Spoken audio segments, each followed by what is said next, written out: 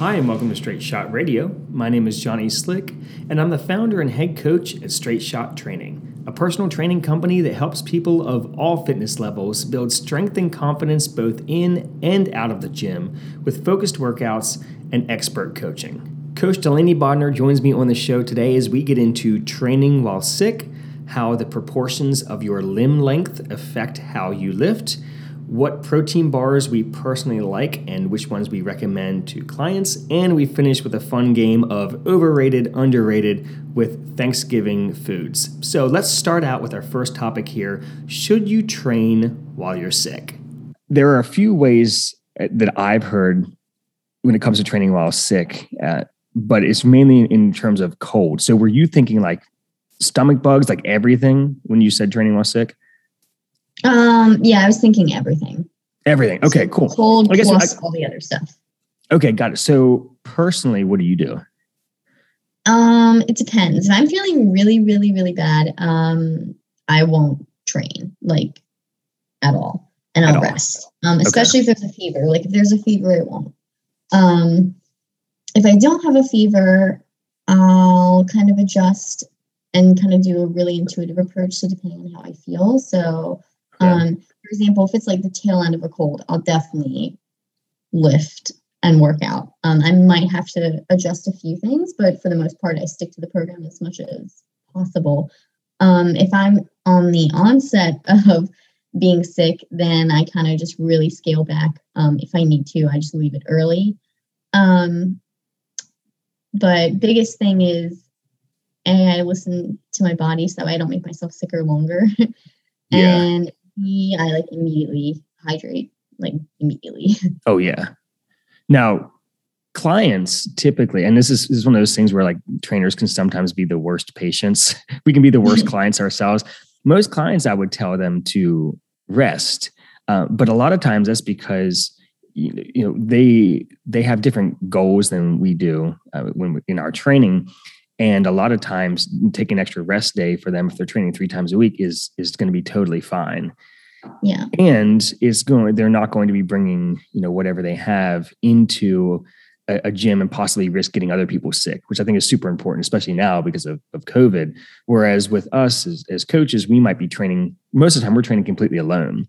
So I think the big thing about is like, should I train while I'm sick is, well, don't make other people sick is a big thing. So I would say if you are sick, maybe consider doing a home workout because that will allow you to take your intensity down a little bit, rest longer, and not expose other people to whatever you have. But then also maybe you might have, halfway through your warm up, realize I'm way too sick to be doing this. And you wouldn't have already driven to the gym because I think if you drive to the gym, you're going to push yourself to a level that you maybe shouldn't because like, well, I drove to the gym. I should get this whole workout in. Yeah, exactly.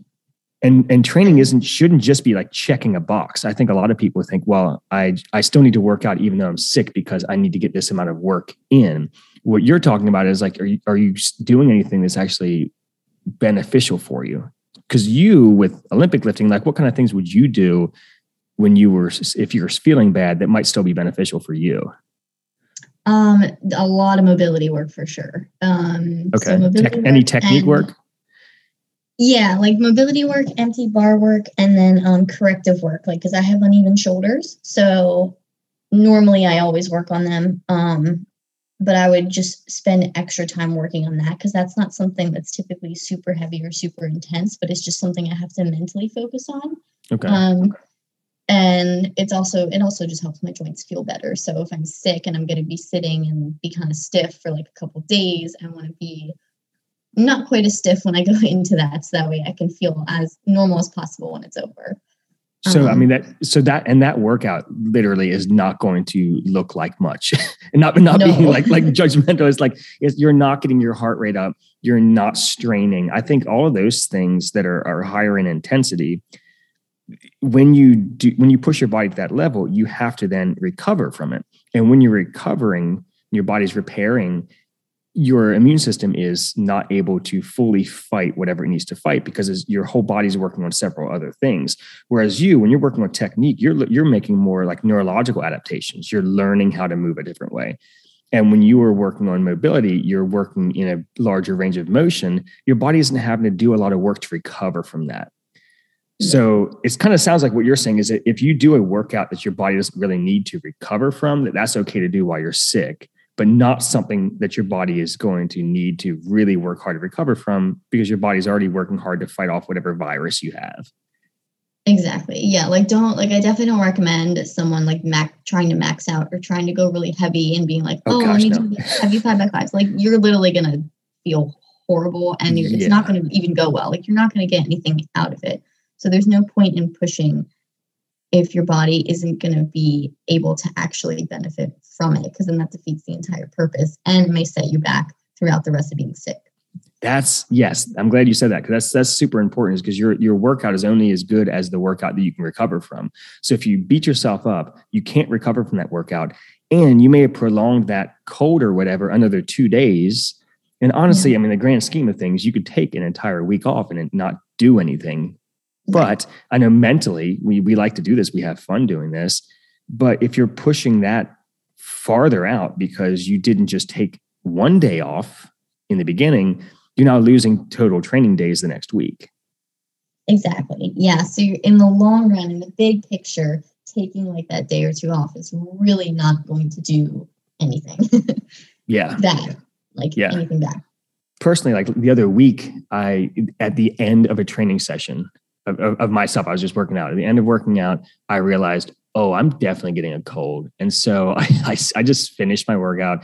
And then I knew when I left there, I'm not going to work out again until Monday. And this was on a Thursday. And that rest, I only missed one workout while I had the cold. My cold only lasted like a day because I took that rest. Had I gone into the gym and tried to lift the next day, I probably would have had the cold all weekend.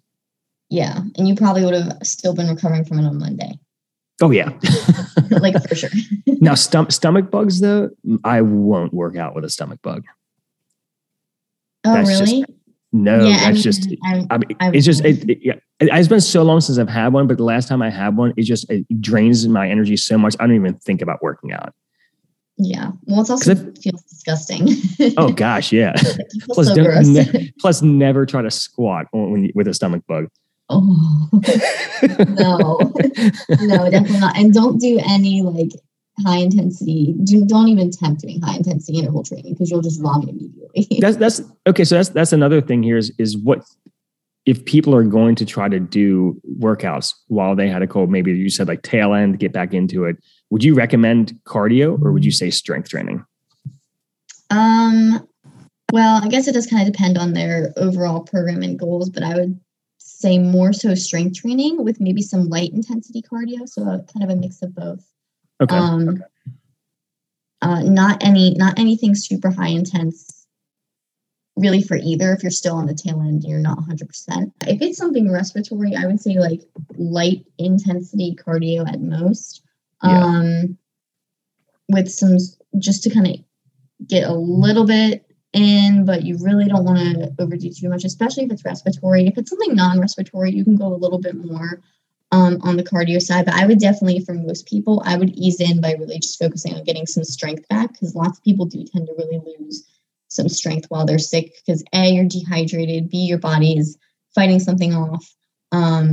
So for most people, they're going to benefit more from kind of easing back in with strength first and then cardio second. And like you said before, the goals of your strength training, you're not going to really gain strength, because you're not going to be able to lift. You're not going to be able to lift as much. So your power output's going to be down, and you're not going to be able to recover as well. So you're just going to be really sore. And so anything high volume is going to be pointless anyway. So I almost think like the whole purpose of you working out while you're sick is psychological. Like, you just need to move. So just move in an easy way that feels good, so you get some movement. But don't try to do anything where you expect to make any gains. And you don't have to worry about losing progress when it comes to strength. Like you were talking about, like people losing strength. That's like a temporary loss of strength during a cold. That's not a permanent loss of strength. Yeah. Yeah. Cool. Yeah. We definitely probably could do an entire episode on this. Yeah, we totally All right, let's move on here. Limb length proportions and why it matters. And this one is, we don't need to spend too much time on, because this is one of the things that we will nerd out on, but that it might only make a little bit of sense to other people, but I think it's important. So I guess limb length, we're talking about proportions between maybe your lower leg and your upper leg, or your upper leg and your torso, your spine, or your upper arm or your lower arm, or the proportions of your arms to your legs, how things relate to each other, and how those affect the lifts that you were doing. So what lift were you thinking of? You want to start with squat? Yeah, I was going to do squat as like the best example. Perfect. And we can probably even just spend time on squat, because deadlifting is kind of similar as a squat, except you have the arms involved, the arm length involved. Yeah. But so why does limb length and proportion of limb length matter on a squat?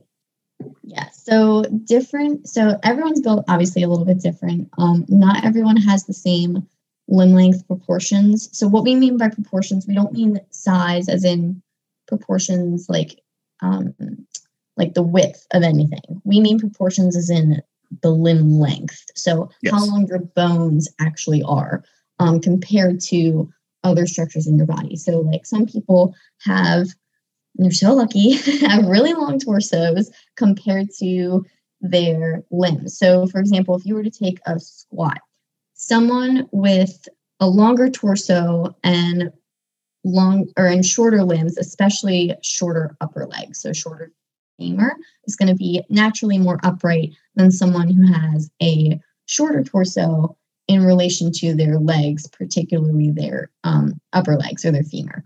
So, because I know sometimes people see like, oh, this is the perfect squat or this is the perfect deadlift, but there is really no such thing as like one that's going to be completely perfect. You have to find one that's perfect for you and perfect for your proportions. So someone that has a long torso, their perfect squat is, well, quote, perfect, is probably going to be a lot more upright than someone that has really, really long femurs compared to their torso. Their perfect squat is probably going to be less upright and they're going to have a little bit more of an angle, but it still is what's most efficient for them. And it doesn't mean that one is better than the other. It just means that one works better for a certain like bone structure versus the other. Yeah.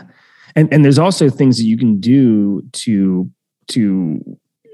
get over the fact that like if you have a really short torso and long femurs, squatting is going to be more difficult for you. And it's because of, the bones have to fold over each other in order for you to get into your squat. But there's also your balance. So you have to have a bar on your back, and the bar has to be placed over the middle of your foot, which means all of the bones around that have to fold in a certain way in order for that bar to go straight up and down. Yeah. But you can also make your stance wider to change how high your torso is going to be. So it's not just a forward and backwards thing. It's also rotational and a lateral thing. And this is the kind of thing that we love about coaching, is that when somebody comes in and works with us, we can help you figure out. I was just working with somebody this morning who was having trouble falling forward in their squats, and we widened their stance and they were able to keep a more upright torso because they were kind of sitting in between their legs rather than folding over their legs. And that's the kind of thing that having an extra set of eyes really helps with, because your coach can help you figure those things out, because we literally obsess about this stuff, and it would be absurd for us to expect somebody else to be thinking about their femoral length in relationship to their torso angle. Right. Right. The other thing is like front squats. I know some people really have trouble with front squats because when they're holding onto the bar and the bar is on the front of their shoulder, the bar is in their throat and like choking them. Yeah. And it's not a comfortable position for them. Whereas like my forearm and my upper arm completely fold over each other in a perfect position that when I'm front squatting, I don't have that discomfort with the bar up against my throat like some people do. Yeah. So there are certain lifts like that where, you can totally change. Like you might have to use like an open grip on your front squat, or crossing your arms, or using straps. It's not even a mobility issue. It's literally just your bone length can make a big difference on it. And then, like you said before, finding what's going to work for you. And there's certain lifts that are going to be better for certain people than other people. Yeah. Yeah, and some people like naturally right out of the gate are probably going to be a lot more comfortable doing like either a deadlift versus a squat or a squat versus a deadlift. Just as an example, there are a bunch of other things, but Yeah. And some of that just has to do with what they're used to and just kind of a bunch of other factors. But proportion does play a role in kind of what you naturally tend to feel a little bit more comfortable at. So it just means that you just have to do some extra work to get more comfortable with the things maybe you're not proportionally suited for. But like with your coach, like your coach can make adjustments to make it as comfortable and successful for you as possible. So that way you're super efficient. Yes. And it is really, you taking kind of ownership of your body with that movement and you figuring out what works best for you. Obviously the coach is going to help you, but only you know what it feels like inside your body. And movement should feel good and it should feel natural. And there are certain things with a barbell and stuff that are going to feel unnatural at first, but if obviously pain is a good signal of, hey, this isn't working out for me, but also just I don't feel stable. This doesn't feel comfortable. And working with your coach to figure out, hey, how can we change your stance, change your grip? I mean, that's a big thing is, and this with Olympic lifting is, your arm length, just total arm length is going to dictate what your grip is when you're pressing overhead or when you're pulling, because there's better positions for you to be in if you have longer arms versus if you have, T-Rex arms. Yeah, completely. Like totally changes how, like where your grip width is. But it's going to allow you to be as successful as you can be in those lifts. Sweet. Yeah. All right, let's roll right into protein bars, and we won't get into like tons of different things with ingredients. Let's just go with our top picks for protein bars. So, what do you look for in a protein bar for you, or maybe what you recommend to your clients? Well, I actually don't really like protein bars that much, and I don't eat them a ton, but when I do, I look for one that's high in protein. Sorry, Johnny's warming up. I'm stretching. One that has protein, and I definitely try and get one that has some fiber in it as well. That's okay. So when you look at it though, do you look at where the fiber is coming from, like what the ingredient is?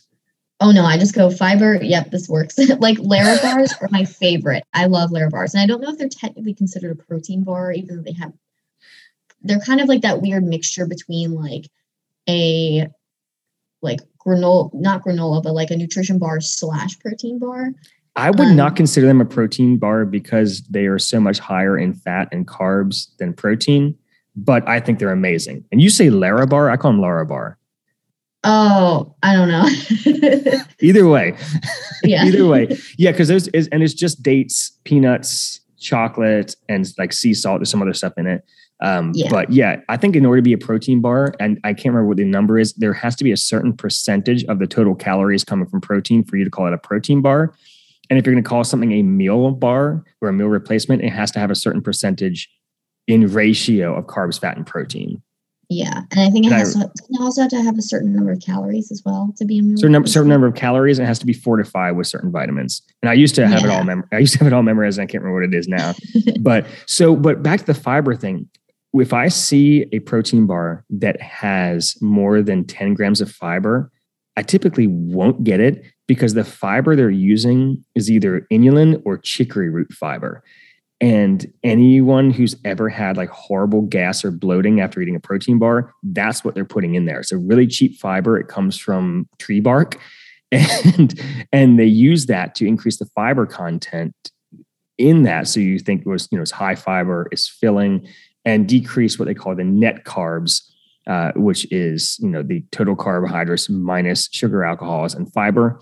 But net carbs aren't even a real thing. Your body still has to process the carbohydrates. Yeah. But if it's high in sugar alcohols or high in fiber coming from chicory root fiber or inulin, I typically won't get it because that's the kind of stuff that can upset your stomach. That's just me personally. Yeah. I personally don't get any stomach issues with those. It actually helps. Oh, okay. Yeah. Okay. Yeah, which is why I like them. I also like RX bars. RX bars are great. RX are my favorite, and that's just dates, sea salt, almonds, chocolate, and egg whites. And I like those because they're similar to the Laura bars, but they have higher protein because of the egg whites. Yeah. And they're really, really like you said, they're really minimal with their ingredients. So you're not really getting pretty much anything that's an additive as far as I know. Some flavors might have something in it because I know they have a lot now. Like they have a ton of flavors now. No, it's still they're really sticking to their they're add dry fruit and stuff into it, but they're really not adding crazy stuff in it because that's kind of their whole thing is like they can put every ingredient on the front of the bar, and it even says like this is made with 2 egg whites, 5 dates, 3 cashews, which I think is a cool selling point because people can literally imagine what that looks like and just think, oh, this is all smashed into a bar. Yeah, and then they'll be like, oh, that sounds good. You should try to make them. What if I think if we bought you the ingredients and we let you make RX bars and you can put it up as a recipe on the website. Oh, that'd be fun. I think it's a good experiment. I can't promise that they would look very nice, but I fully expect them to look like a sheet pan full of turds, but I think that would be the funny part about it. That would be fun. That would be really fun. So those those really are not the highest in protein. Or what are the ones that you go for that are like high in protein? Quest. Okay. And have you tried No Cow? I had tried No Cow. I couldn't do it. What flavor did you get? It was like the chocolate. I don't know. It was the chocolate brownie. I'm pretty sure. That's it was the one that had the brown. I remember the color of the packaging. I don't remember the thing. It was white, and then it had you didn't like it. Okay, yeah, I like No Cow. No. Just flavor wise, texture. What didn't you like about it? No texture. Got it. Because see, that's my thing with Quest is it's too gummy because of the fiber they add into it. I think Quest is a little too. Quest does not taste good, but in terms of protein, it's pretty good in terms of how much protein you're going to get, compared to like some of the other bars on the market. I want to say Gatorade, but this might be wrong because it might be Gatorade might be a parent brand, but they came out with protein bars and we used to eat them for field hockey and they were really good. Not good tasting, but like I felt good eating them. And those, if you're looking for something, this would be something maybe if somebody was like bulking or if they're playing a sport, they are some of the higher calorie protein bars.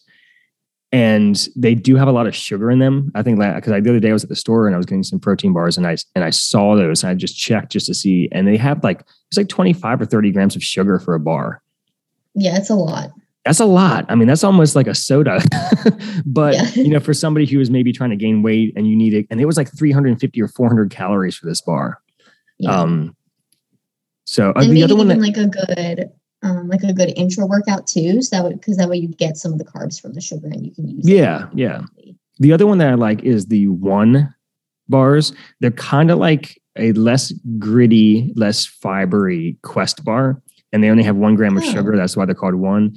But they are much lower in fiber, but same amount of protein as a Quest bar, and a little bit less fat. So a little lower calorie, but the flavors are almost like 1-to-1, same types of flavors you can get as Quest, but they, less fiber, less gummy texture to them. So typically I'll either get a One bar or a No Cow bar, but I prefer the No Cow because I don't do milk proteins.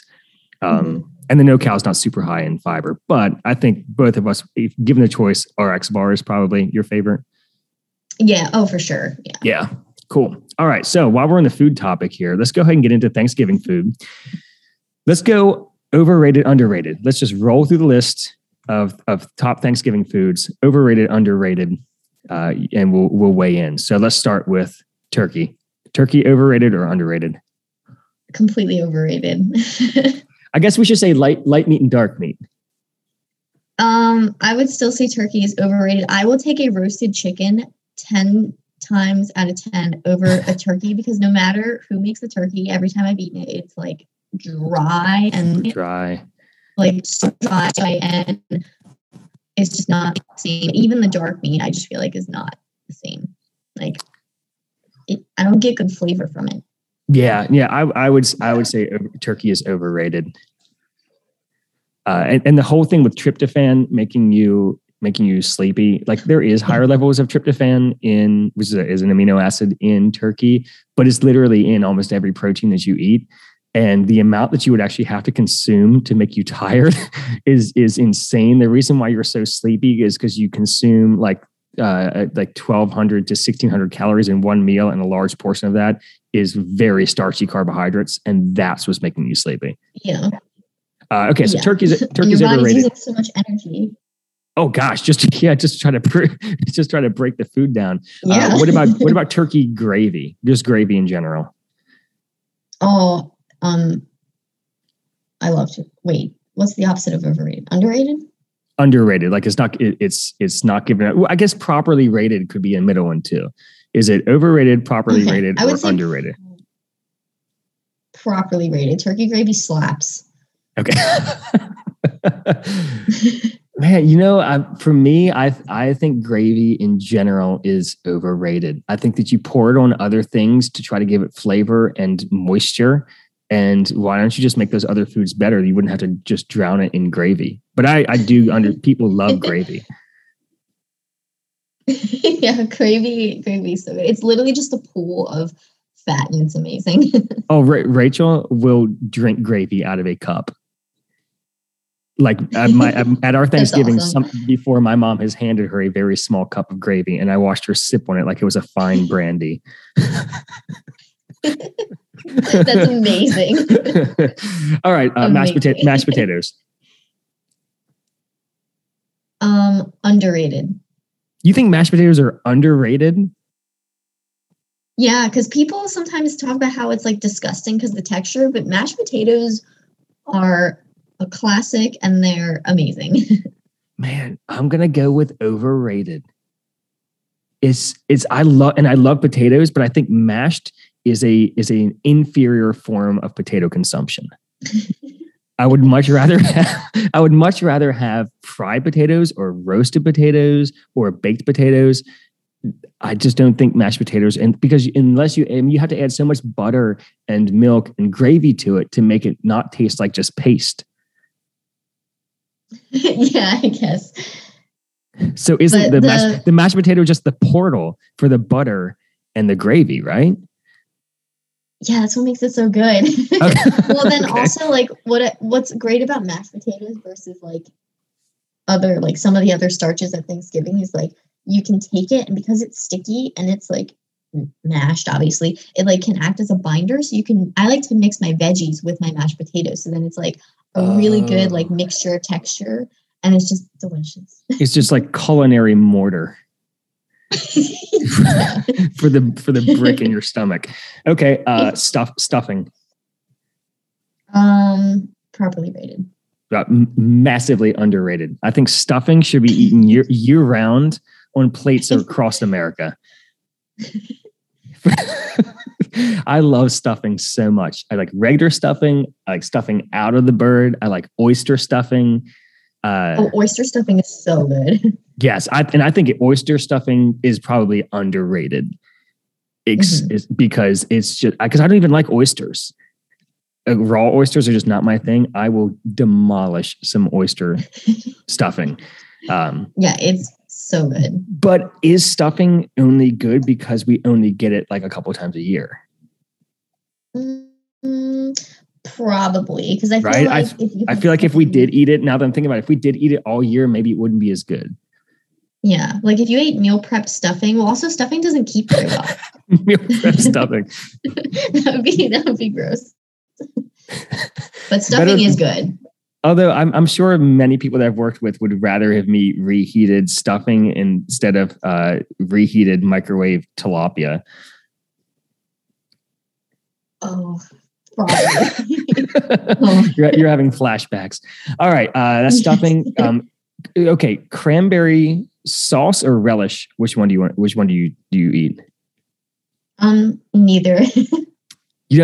I know because I know you don't eat fruit, but I wasn't sure if that was a wild card because it's not really sweet.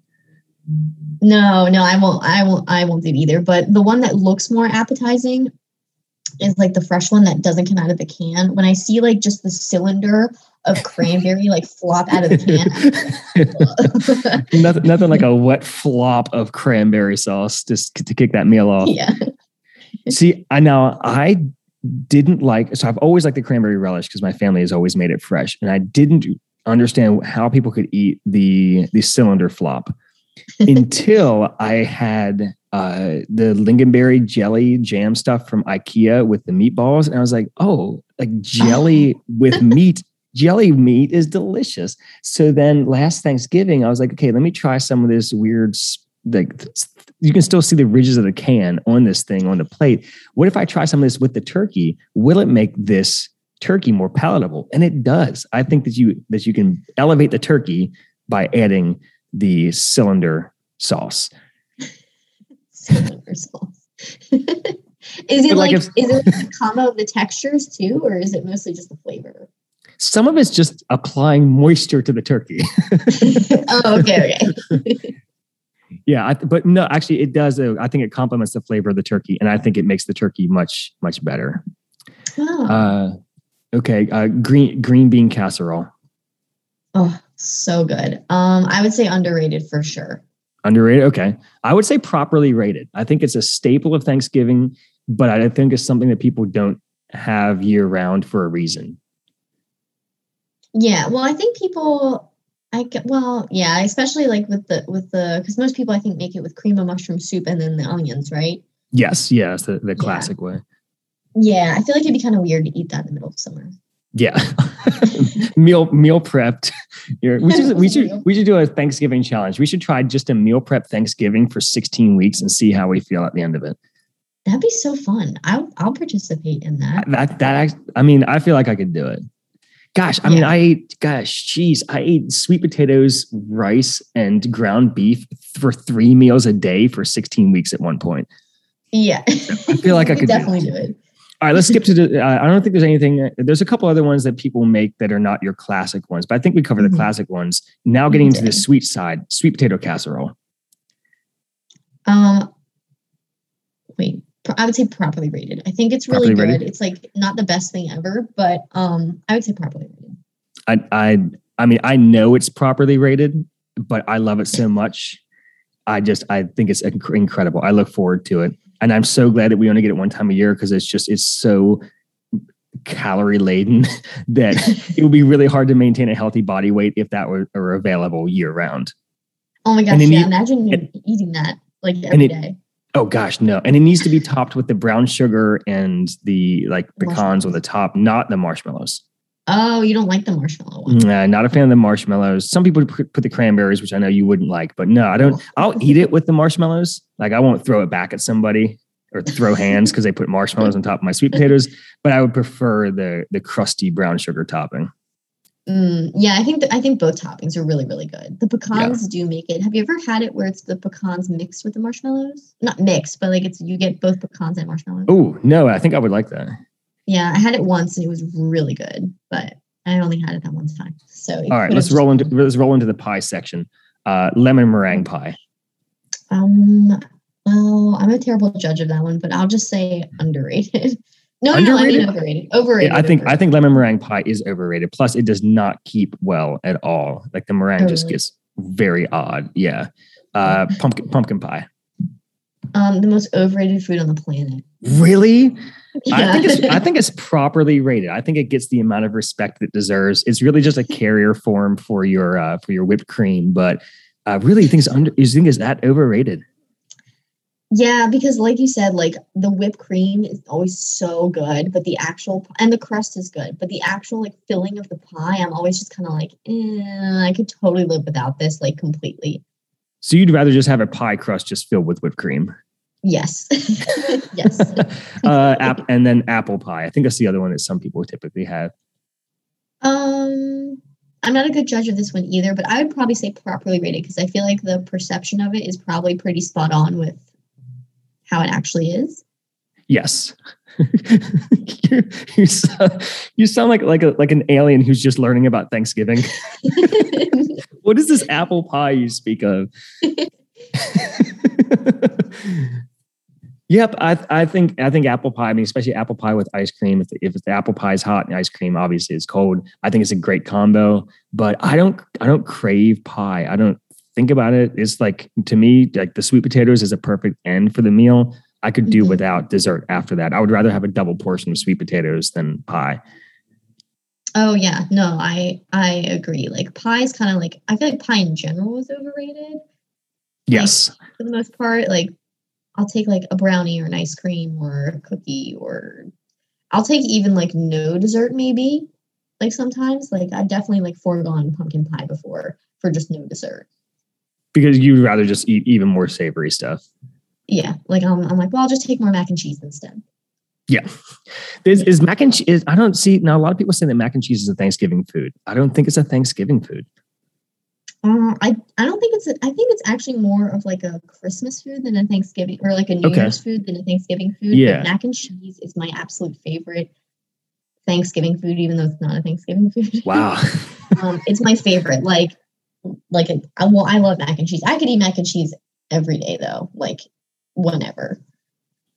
Could you eat mac and cheese 3 times a day for 16 weeks? Probably. If it was good mac and cheese. Have you ever mixed a can of tuna with a box of Kraft macaroni and cheese? I actually have. I've done not the can, but I've done the the Starkist packets. Just tuna and mac and cheese. Well, I've done tuna, peas, and mac and cheese. Ooh, see, I've only ever done tuna and mac and cheese, and that's good. that is like some, like that'll get you through some hard times financially and emotionally. Yes, yes. Yeah, that's like perfect because those tuna packets are really affordable. So like for if you need protein like stat, but you don't really have like the money for it, like tuna is a good way to go. Yeah. I mean, obviously that's not something that you want to be eating a lot of because there are much better starch choices for you than mac and cheese. But we'll throw that one in. It's underrated. Even though it's not a Thanksgiving food, it's underrated. Tuna and mac and cheese. Awesome. All right, Delaney, I got to jump. Thanks so much for hanging out. I'm glad we got to cover stuff about training while I was sick, talked about limb proportions, talked about protein bars, and of course, went through Thanksgiving and hopefully didn't lose half of our listeners by certain things that we thought were overrated. we still love you all. Yes.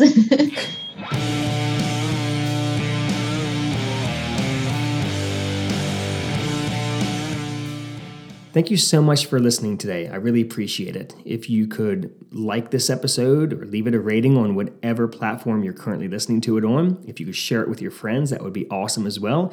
If you would like to start a fight with us over Thanksgiving food via social media, you can find us using the handle @StraightShotTraining on all social media platforms. Let me know what food you think is overrated or underrated when it comes to Thanksgiving.